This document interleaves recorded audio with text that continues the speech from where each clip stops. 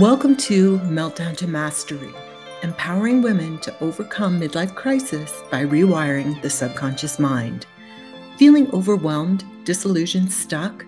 We all have. Here we explore inspiration and empowerment to navigate through the tough times and move to a place where hearts soar, minds manifest, and bodies heal.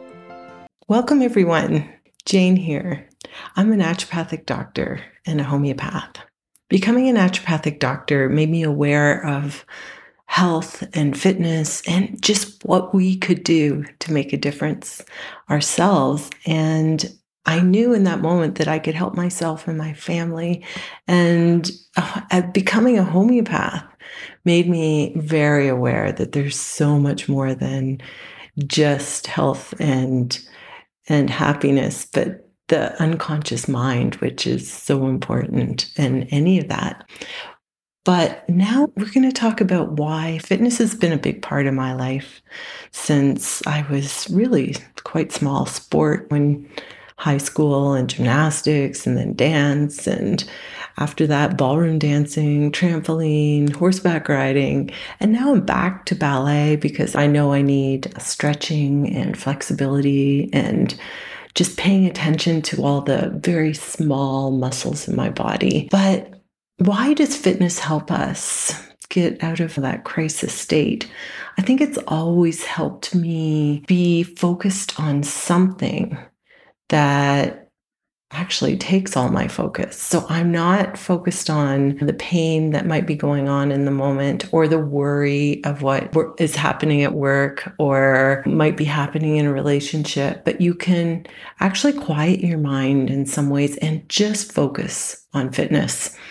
And I have found that to be a very important tool. And in reality, it can be a walking meditation. And so for me, that's been the reason I've loved to have sport and fitness in my life. Many of us, and I still do, we all do, we decide that we want to be fit to look good. And so other people will perceive us in a certain way. And it's fun to rhyme off all the things you've done that have included fitness and sport. But in the end, it's really about feeling good for the right reasons, which is just to do it for you. And that becomes the most important thing.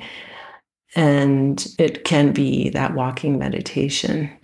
And I mentioned this in the podcast that I'm going to say, listen to and enjoy. And that is that I remember when I was in my 20s, early 20s, doing step aerobics and dancing and all that. And I was thinking, this is a lot of work.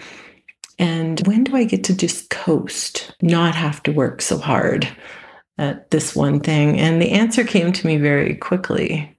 And that answer was never.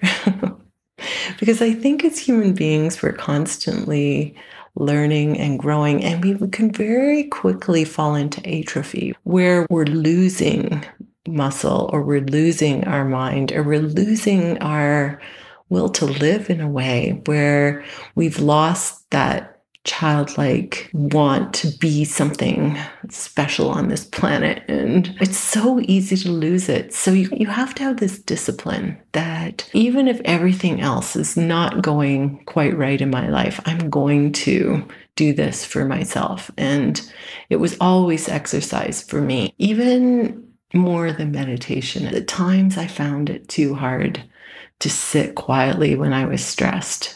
So for me, that constant has been exercise. And so even if you've never exercised, to do some form of exercise that feeds your soul and gives you time to reflect or not to think so that you can listen to those answers that creep in when we're quiet, and to do something that truly serves yourself. It's truly loving for yourself and not to prove anything. But I think that's what keeps us constantly, or it has kept me constantly exercising.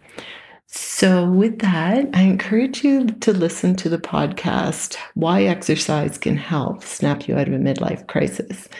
And it goes beyond that. It's with Brad Carlson, and he has this amazing story of how he was a couch potato and how he decided to become fit one day and thought that was the answer, but soon realized that it didn't get him healthy or happy. And he has some great insights to share. So I encourage you to listen to that, and we'll see you in another short episode of Jane's Ponderings.